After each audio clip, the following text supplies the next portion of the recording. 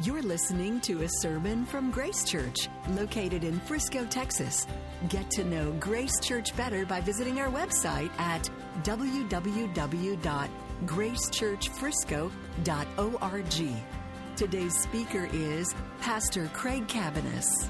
Well, we're in an Advent series, and today we're going to be looking at the Gospel of Mark. The Gospel of Mark. Now, last week when we began this, I began the series explaining the difference in Advent and Christmas.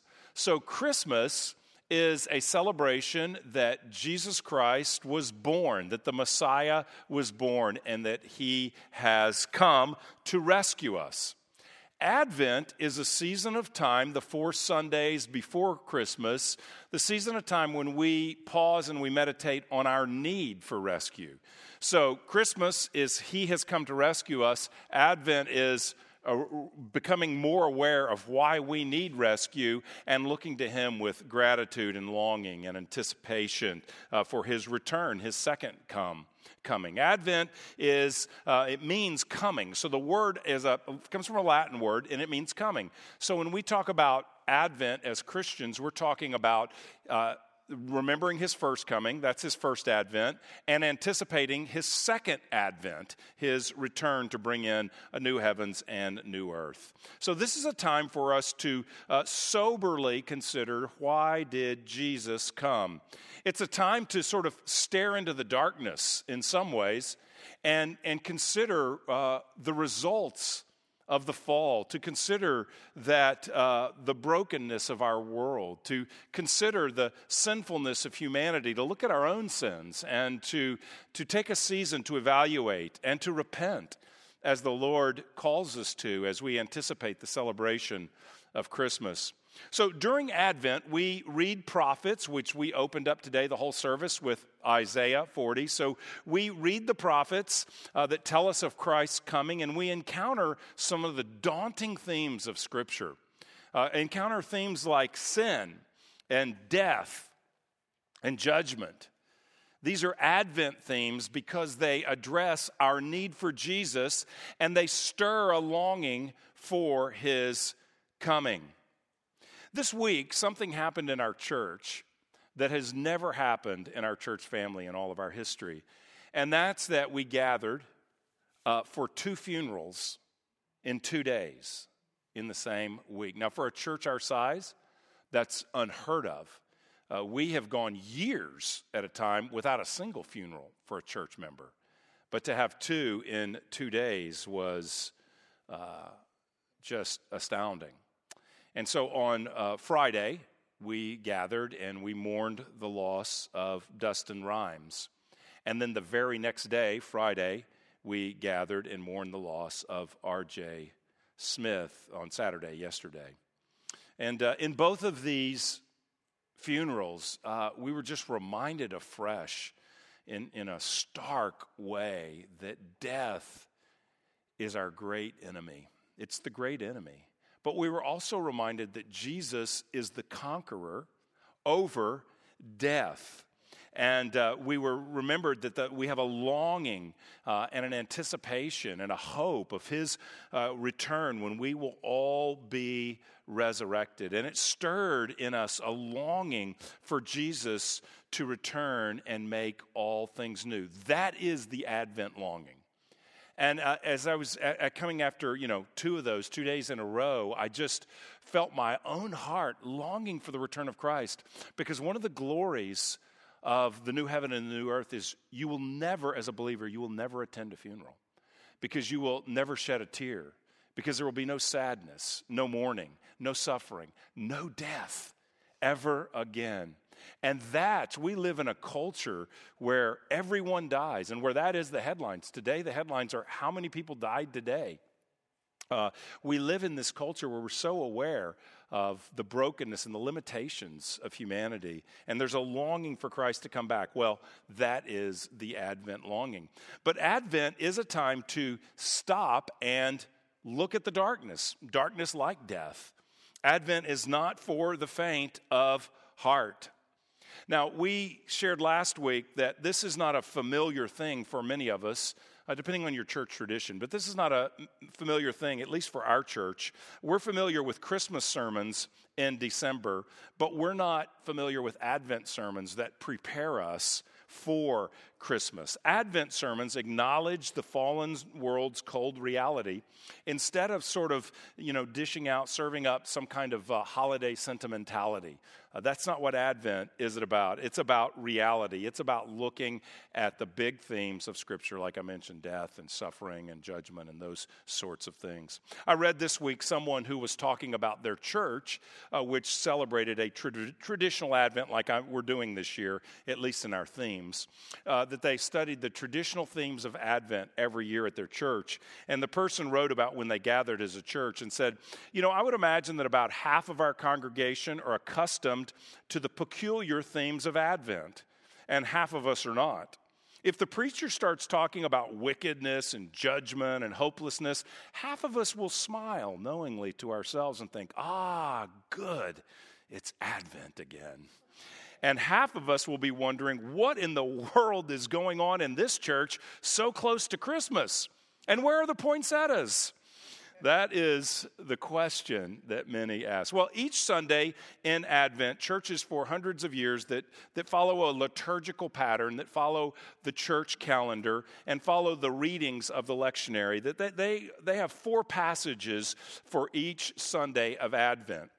One of them is an Old Testament prophet, and we already heard part of that passage at the call to worship, Isaiah 40. And then for the gospel passage, this is unusual. The gospel passage for the second and third week of Advent both focus on John the Baptist, an unusual character in the New Testament. So we're going to follow that, and we're going to read Mark 1 through 8, and look at this peculiar character during this peculiar season called Advent. This is God's holy word. Mark 1:1. The beginning of the gospel of Jesus Christ, the Son of God. As it is written in Isaiah the prophet, "Behold, I send my messenger before your face, who will prepare your way. The voice of one crying in the wilderness, prepare the way of the Lord, make his paths straight." John appeared baptizing in the wilderness and proclaiming a baptism of repentance for the forgiveness of sins. And all the country of Judea and all Jerusalem were going out to him and were being baptized by him in the river Jordan, confessing their sins. Now John was clothed with camel's hair and wore a leather belt around his waist and ate locusts and wild honey. And he preached, saying, "After me comes he who is mightier than I, the strap of whose sandals I am not worthy to stoop down and untie. I've baptized you with water, but he will baptize you with the Holy Spirit." So I want to talk about 3 aspects of Advent, and again, the word means coming. So John is preparing the people for the coming of Jesus' ministry. Jesus is already alive at this point, but he hasn't kicked off his ministry of bringing the kingdom of God to the people of God. So this is an Advent sort of event. First of all, I want to talk about the urgency of Advent. Each of the Gospels begins in a different way, and usually around Christmas, we read from Matthew's Gospel and we read from Luke's Gospel because those 2 Gospels give a lot of detail about the birth of Jesus. But Mark begins very differently. Mark doesn't begin telling us about the birth of Jesus. No, this Gospel begins with an urgency with John the Baptist on the scene, talking to us about the timing of God's kingdom. He's saying something here. He's saying something big is about to happen. Something momentous, something earth-shattering and earth-impacting, well, really eternal, is about to happen. And it's called the gospel of Jesus Christ. Verse 1, the beginning of the gospel of Jesus Christ, the Son of God. Now, the word gospel means good news. And it's used in different ways. But here, he's not talking about the gospel like a book. We call this the Gospel of Mark. He's not talking about that. He's not talking about a story. He's not talking about the gospel of a message, like you say, preach the gospel. That's deliver the message of good news. He's using the Greek word for gospel in a way that it's not used as frequently. It still means good news, but it has to do with the announcement of an event. The announcement of an event. And the event coming is the gospel of Jesus Christ, the coming of the kingdom, the story of God come to earth, this momentous event of heaven meeting earth in Jesus Christ. That's what is happening right here that he tells us about. Matter of fact, this Greek word was used in the time this was written in the Roman world. So for instance, the birth of the Roman Emperor Augustus was called gospel, because it was an announcement of an emperor's birth, the announcement of a world-affecting event. And so here is the ultimate world-affecting event, Jesus Christ. So there's an urgency. This is huge, people, Mark tells us from the beginning. And he also tells us it's huge because he ties it to the fulfillment of Old Testament prophecy. That's what he does from the beginning. He's saying, we knew this day was coming, this gospel, and here it is. Verse 2, as it is written in Isaiah the prophet. So he's quoting from hundreds of years ago. Isaiah said this would happen. Behold, I will send my messenger before your face, who will prepare your way, the voice of one crying in the wilderness, prepare the way of the Lord, make his paths straight. So he goes back and he says, Isaiah the prophet told us this a long time ago, that there was going to come someone to prepare for the Savior. There was going to come someone who would prepare the way, who would open the door, who would bring an announcement, who would be the forerunner of Jesus, and that person is on the scene. That person is John the Baptist, who was prophesied about long ago. So now is the time, because after it says that, behold, I'll send my messenger, the voice of one crying in the wilderness. Verse 4, John appeared baptizing. He's saying that verse was talking about John who was here. So we've been waiting, but now is time for action. Prepare your hearts. It's sort of like a pregnant woman. She waits. I haven't, but she waits. I'm married to a woman who's given birth 4 times. So she waits for 9 months. And at the end of 9 months, the sign comes. The contractions are the sign that what we've been waiting for is now here. It's time to take action. And a moment of personal indulgence, family indulgence. This last Monday at 2 a.m.-ish in the morning, my wife gets the call from my daughter. The contractions are happening. It's time. The baby is coming, and we welcomed our first granddaughter, our 4th grandchild, but our first granddaughter, Lydia Joy, on Monday. But what happened was, thank you. It was we've been waiting and waiting and waiting, but now's the sign. Now's the time. Take action. And Mark says, you've been waiting. We've been waiting for God to send the King, the Messiah. And the sign is not a woman's contractions. The sign is that John the Baptist has shown up to prepare the way. So prepare yourself for Jesus. That's what Advent is about. It's a time to pause and to think, everything is not right in the world. Everything is not right with me. But Jesus comes to rescue us through his first coming that John talks about. And he will return to bring a new heaven and new earth and bring ultimate rescue to us at his second coming. So in the meantime, we prepare our hearts for his coming, and we do so with an urgency. We share this message with an urgency. The coming of Jesus is not a message, his first coming or his second coming is not a message to receive with apathy and complacency. And well, that's an interesting story. It's a message to hear and to respond with an urgency. And that's what John tells us. This is the world event, the gospel. We've been hearing about it for hundreds of years. Now is the time. The urgency of Advent.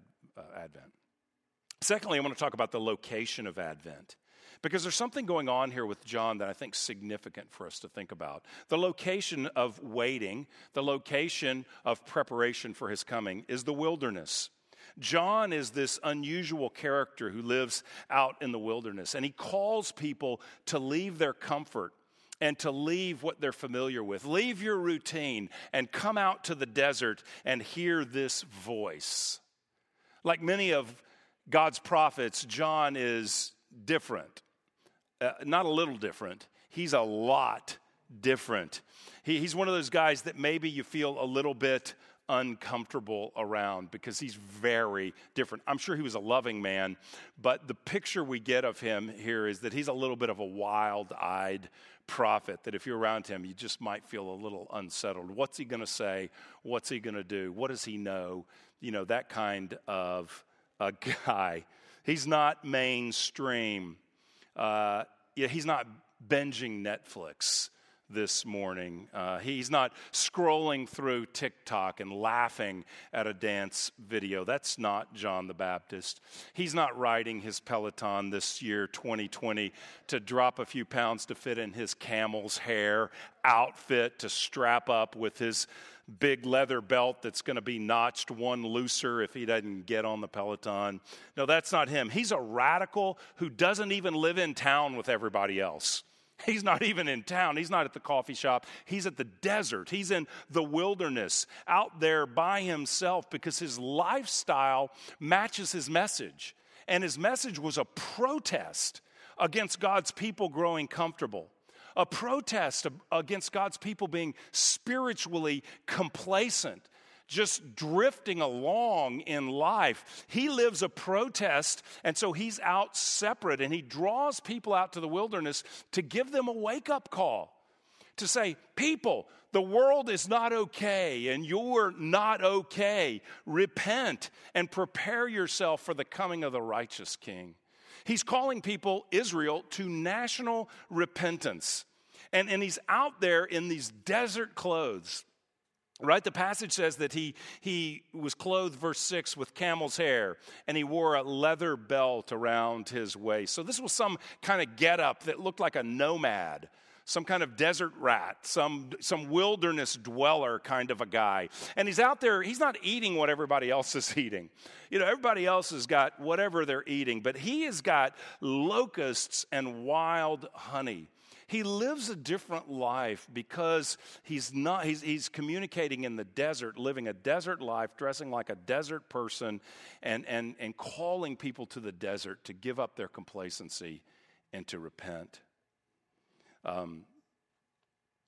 It just doesn't seem real Christmassy, I guess, to think about John the Baptist, but he's a character that churches for hundreds of years and all over the world today, churches that follow the Advent tradition are reading about John the Baptist. One person wrote, Fleming Rutledge, in her book on Advent, she wrote this: "It would be hard to say which is more alien to our contemporary ideas of getting ready for Christmas, the season of Advent or the figure of John the Baptist. All around the world today, words are being read in the churches that seem ill-suited, to say the very least, to the anticipated holidays. You brood of vipers." How would you like to get that on a Christmas card? But there it is. This is the second Sunday of Advent, and this is John the Baptist's day. We read his story because he is the ultimate one who prepared for the coming, who awaited the coming, who was helping God's people set their hearts and focus on the hope of the coming Savior. And so this is the Advent story. Look at verses 4 and 5, what John does. It says he appears baptizing in the wilderness and proclaiming a baptism of repentance for the forgiveness of sins. Verse 5, and all the country of Judea and all Jerusalem were going out to him and were being baptized by him in the river Jordan, confessing their sins. So they're going out to be baptized him. Now, it's not the same kind of baptism that we observed this morning. This was Christian baptism. What John is doing is very unique because Jews, this is before Christ came. He's about to come, right? He's alive, but his ministry, he's about to show up and preach the kingdom of God. So Jews weren't baptized. If you were a Gentile and you were a convert to Judaism, there were baptisms that took place, but a Jew wasn't baptized. When a Christian's baptized, it represents what we saw this morning, someone who acknowledges the death and burial and resurrection of Jesus Christ as the one who saves us from our sins and gives us new life.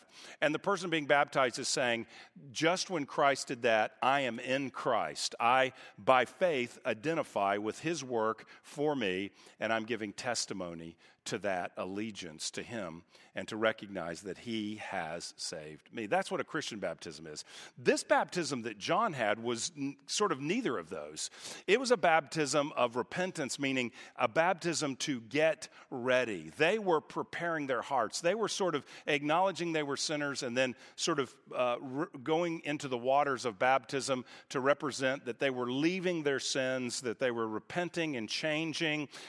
The word repent means to change their mind. They were changing their mind and changing their actions to prepare for Christ's coming. So that's what's going on in the passage. They are out there in the wilderness and they are preparing for Christ, being baptized, and now they are awaiting the promise because John says he's coming. There's someone after me, verse 8, that I've plunged you in the water, but he's going to plunge you with the Holy Spirit. He's going to baptize you with the Spirit. So the people of Israel are in the wilderness, getting baptized, and then they're awaiting a promise.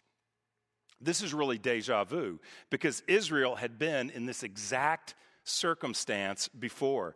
This scene is meant to remind us of what happened a very long time ago when Israel was in the wilderness. Mark's not using language that's just sort of, well, that's a coincidence. No, this is very intentional what's happening here.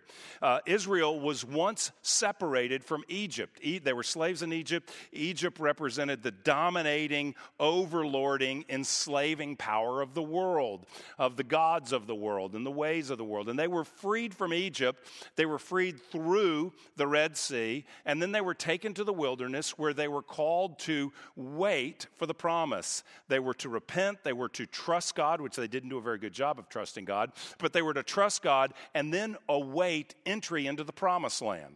So they were separated from Egypt, through the water, taken into the wilderness, and waiting on the promise to enter the promised land. That's exactly what happens here. They're separated from their sins, so to speak, in baptism as they repent, and they're standing there in the wilderness. They're hearing the message from John the Baptist, and they're awaiting the promise. Not of a land, but the promised King, Jesus, who will come for them. What's going on here is that Mark is telling us this is a second Exodus, and that ultimately the first temple and the first land all pointed to Christ who would come and fulfill God's purposes. Christ who would come, God in the flesh, to tabernacle among his people. That is the promise. They're not waiting on the land. They're waiting on verse 1, Jesus Christ, the Son of God. And this is how the whole event begins, with people awaiting him. The location of Advent is the desert. The wilderness is a place where Israel waits for the promise, relies upon God. Could it be that God calls us to the desert, to the wilderness during Advent? Maybe you feel like you're already in a desert. But the desert is a picture. The wilderness is a picture throughout Scripture of where God works in his people's lives. And I think it's a good thing for us to consider today, because it's so easy for us during this season to just move into the celebration of Christmas without really pausing and looking at the desert of our lives and anticipating and longing for Christ and asking for his renewing power by the Spirit. Maybe you feel like you're already in a desert. You say, I'm in a financial desert. Or there's a relationship, an important relationship I have, and it is just like we're out in the wilderness. It's not working. We are struggling. Maybe you're in the wilderness of a health situation. Or maybe your family feels like, man, we're not flourishing. The desert's not a picture of flourishing. We're not flourishing. We're not bearing a lot of fruit in this marriage or in our family, with our children, with our parents, our extended family. We're not really bearing fruit. This feels like a desert that I'm in, a wilderness that I'm in. Maybe it's that way with your work, or your job, or some other area of your life. God puts us in wilderness spots so that we see afresh our need for Him. He puts us in wilderness, in desert spots, so that we leave the comforts of Jerusalem and go out to the desert and realize we need God. We realize in the wilderness all the idols that we rely on, all the places we go when God is not enough for us, all the addictive patterns in our life, places we go for comfort, to comfort ourselves, to escape. All the places we're out in the wilderness, we don't have those escapes. They're gone. In the wilderness, it's a place where we say, God, I need you. And the reason we're doing an Advent series this year is to stop and pause and say, look at the wilderness, look at the barren, look at the desert spots in your own soul and your own life. And don't quickly we're all for the lights and the tree and the gifts. Hey, got to do your shopping, all that, okay. But don't quickly just hide and escape with all that stuff, but pause and take inventory and cry out to the Lord in the dry places. We use this imagery in our own language. I'm in a dry season. I feel like I'm in a dry place with the Lord. You hear that kind of language. Well, this is a place to look at the dry places of our lives and cry out, God, meet us. Spirit of God, renew us. We long for your coming to make all things new. And in the meantime, before you return, would you strengthen and sustain us to bear fruit in this life? We repent of the false places we go. We turn from the pleasures which do not last. We turn from all of the things that prop us up when we have pain in our soul, and we come and we bear our burden, bear our soul to you and say, come and meet us. That's Advent as we prepare for Christmas, and that's what the people of God are doing out in the wilderness once again. So there's the urgency of Advent, the location of Advent, the desert, and we'll wrap up with this, the hope of Advent. Sometimes John the Baptist is called the patron saint of preachers. I'm not sure preachers have a patron saint, but they say he's the patron saint of preachers because John the Baptist is presented, this is his identity. He's nothing but a voice. He's just a voice. His whole purpose is to point people to Jesus, who is so great, so holy, so wonderful, that John the Baptist says, I'm not even qualified to be Jesus' slave. I can't even bend down and loosen the strap of his sandal, like a slave may have done to remove the sandals and wash the feet of a person. I'm not even qualified to do that. He is so great. You see, John the Baptist, his whole life mission was to prepare the way for Christ. His whole reason for being was to point to another person, not to draw a following for himself, not to impress others, not to do something great for himself, but to prepare people to encounter Jesus Christ. You know, Jesus said something startling. I don't know if you've ever heard this before, but it's easy to pass it over. In Luke 7, Jesus said this about John the Baptist. He said, I tell you, among those born of women, there is no one greater than John. Whoa.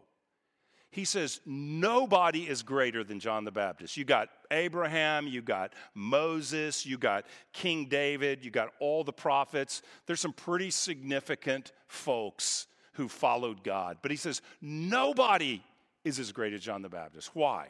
Because he's the greatest prophet who introduced Jesus? Well, that's true, but I don't think that's why he's talking about.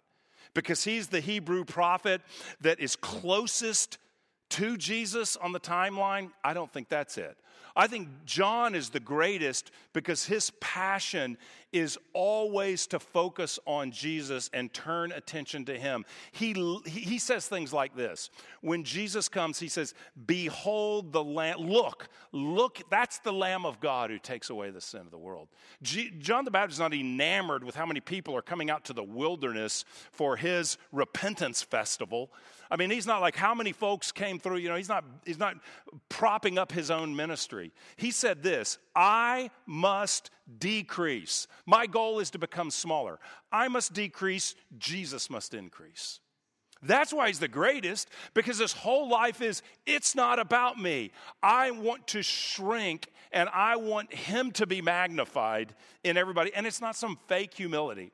This is where he really lived. This is what he was all about. So when he does the baptism, he even says right there, hey, this is significant.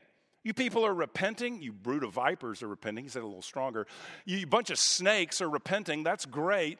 But let me tell you, as great as this all is out in the desert together, at the retreat, as great and meaningful as this mountaintop experience is, there's somebody else coming that is so great that I'm below his slave. Jesus, who will fill you with the Spirit, who will grant you a new heart by the Spirit, who will change you from the inside out, who will give you gifts that you didn't even know existed so that you can be about his mission of preaching the gospel. Jesus, who will build a people together of every tribe, nation, and tongue, Jew and Gentile, young and old, male and female, all one in Jesus. He's going to do something by the Holy Spirit. He's going to plunge you in the Spirit, unite you with himself by the Spirit, and he's going to do something I can't even describe. So anticipate him, look to him, long for him, prepare your heart for him, let go your sins. Don't hang on to these petty little substitutes for God. Humble yourself in repentance and be consumed with his greatness because he's about here. That's what John says. This is the hope of Advent, that Jesus changes us by the power of the Spirit. The timing of Advent is now. John says the gospel is right now. The event is right now. The prophets have said John's come. John's come. So now it's time for Jesus. The Advent is now. Prepare your heart now. Now we look back and say Jesus did come. What's amazing is how passionate John is, how focused on Jesus is. And if you've read the New Testament, if you've read the Gospels, you know more about Jesus than John the Baptist. We know the cross. We know the resurrection. We know the outpouring of the Spirit at Pentecost. We know the building of the church. We know the promise of how he'll return. We know more about Jesus than John the Baptist does in the wilderness. We have every reason, all the more, to repent and long for his return. So the timing is urgent now to turn and trust him afresh, or for the first time. If you've never trusted Jesus as your Savior, as these young people gave testimony in the waters of baptism this morning, now is the time. You may die. Christ may return soon.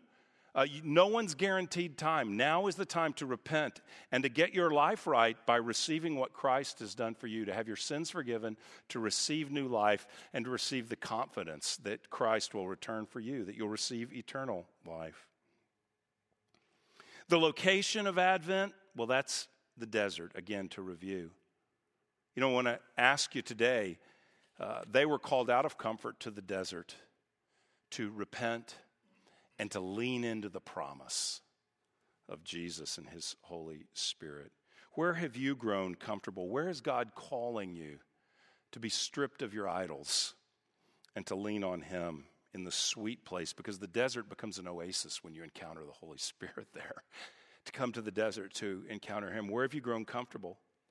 What sins in your life, what secret sins are you accommodating today instead of killing? Where are you accommodating sin? What relational brokenness do you have in your life that you're just accepting? That's just the way it is. That you're ignoring. What relational brokenness are you ignoring today? How are you taking God for granted? Where are you presuming upon his grace? Grace is a gift, but it's not a gift to us so that we don't follow Christ. We don't receive grace so that we may sin more and more, Paul says. But we receive grace to alert us to the holiness of God and to empower us to follow him little by little, more and more. Where has your conscience become desensitized? So what used to sting your conscience stings it less. Where there used to be the voice of conviction, it's muffled and it's distant. And pretty soon it'll be silent. Where is it in your life today, during this Advent season? Where is it that your conscience has been desensitized? Where is your spiritual alertness grown drowsy? You were alert to the Lord. See, this is a time to be renewed in the Spirit, to recover by God's grace that spiritual alertness that you once knew. Where is it that your compromise has just become a normal lifestyle? Advent is the time to see our need, to repent, to turn to Jesus in faith, to turn from our cheap imitations and run back to the King of Glory. That's the hope of Advent. He is our eternal hope.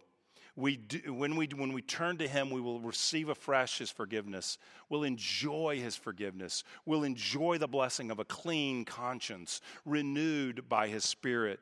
We'll be restored into His purposes, living with the urgency of Christ and His work and His second coming. There's an urgency to anticipating Christ and His return that awakens us to our calling and to our purpose, to embrace the very purpose that John embraced, which is it's not about me. I want my life to point to another. I want my relationships to point to Him. I want my words to point to Him. I want my attitudes to point to Him. I want the way I work in the workplace to be evident that Christ has changed me. I want my marriage and my parenting or the way I relate to my parents or my extended family. I want it to look like I've encountered Jesus. So Lord, would you renew and restore this Advent season?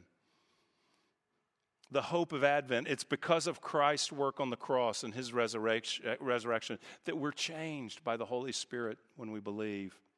And it's Spirit that renews us in the desert and promises and the promise of His return. So His Spirit renews us in desert places, and we are fresh or stirred by the promise that He will return, and until that day, He will sustain us by His power. That's what it means to be Advent people. And really, we're called to be Advent people, not for Sundays or during family devotions this month or during a devotional reading this month, but really we're to live as Advent people who live empowered by the work of His first coming and live with an urgency and a longing for His second coming that sustains us to be His witnesses and His representatives on earth. Let's stand together. And we're going to close today, rather than me praying, we're going to close with a congregational prayer. And this is an Advent tradition that many churches do as well. So we're going to read from the Book of Common Prayer. This would be a prayer read perhaps in the Anglican Church and some other traditions from the Book of Common Prayer from the Church of England. But it's a prayer that I thought beautifully allows us to respond at Advent with really hundreds of thousands of people, millions, who will be praying this prayer in churches all over the world today and have for hundreds of years. But let's pray this prayer corporately as a response to what we heard from Mark 1. May God grant us grace. So here's the prayer we can read together.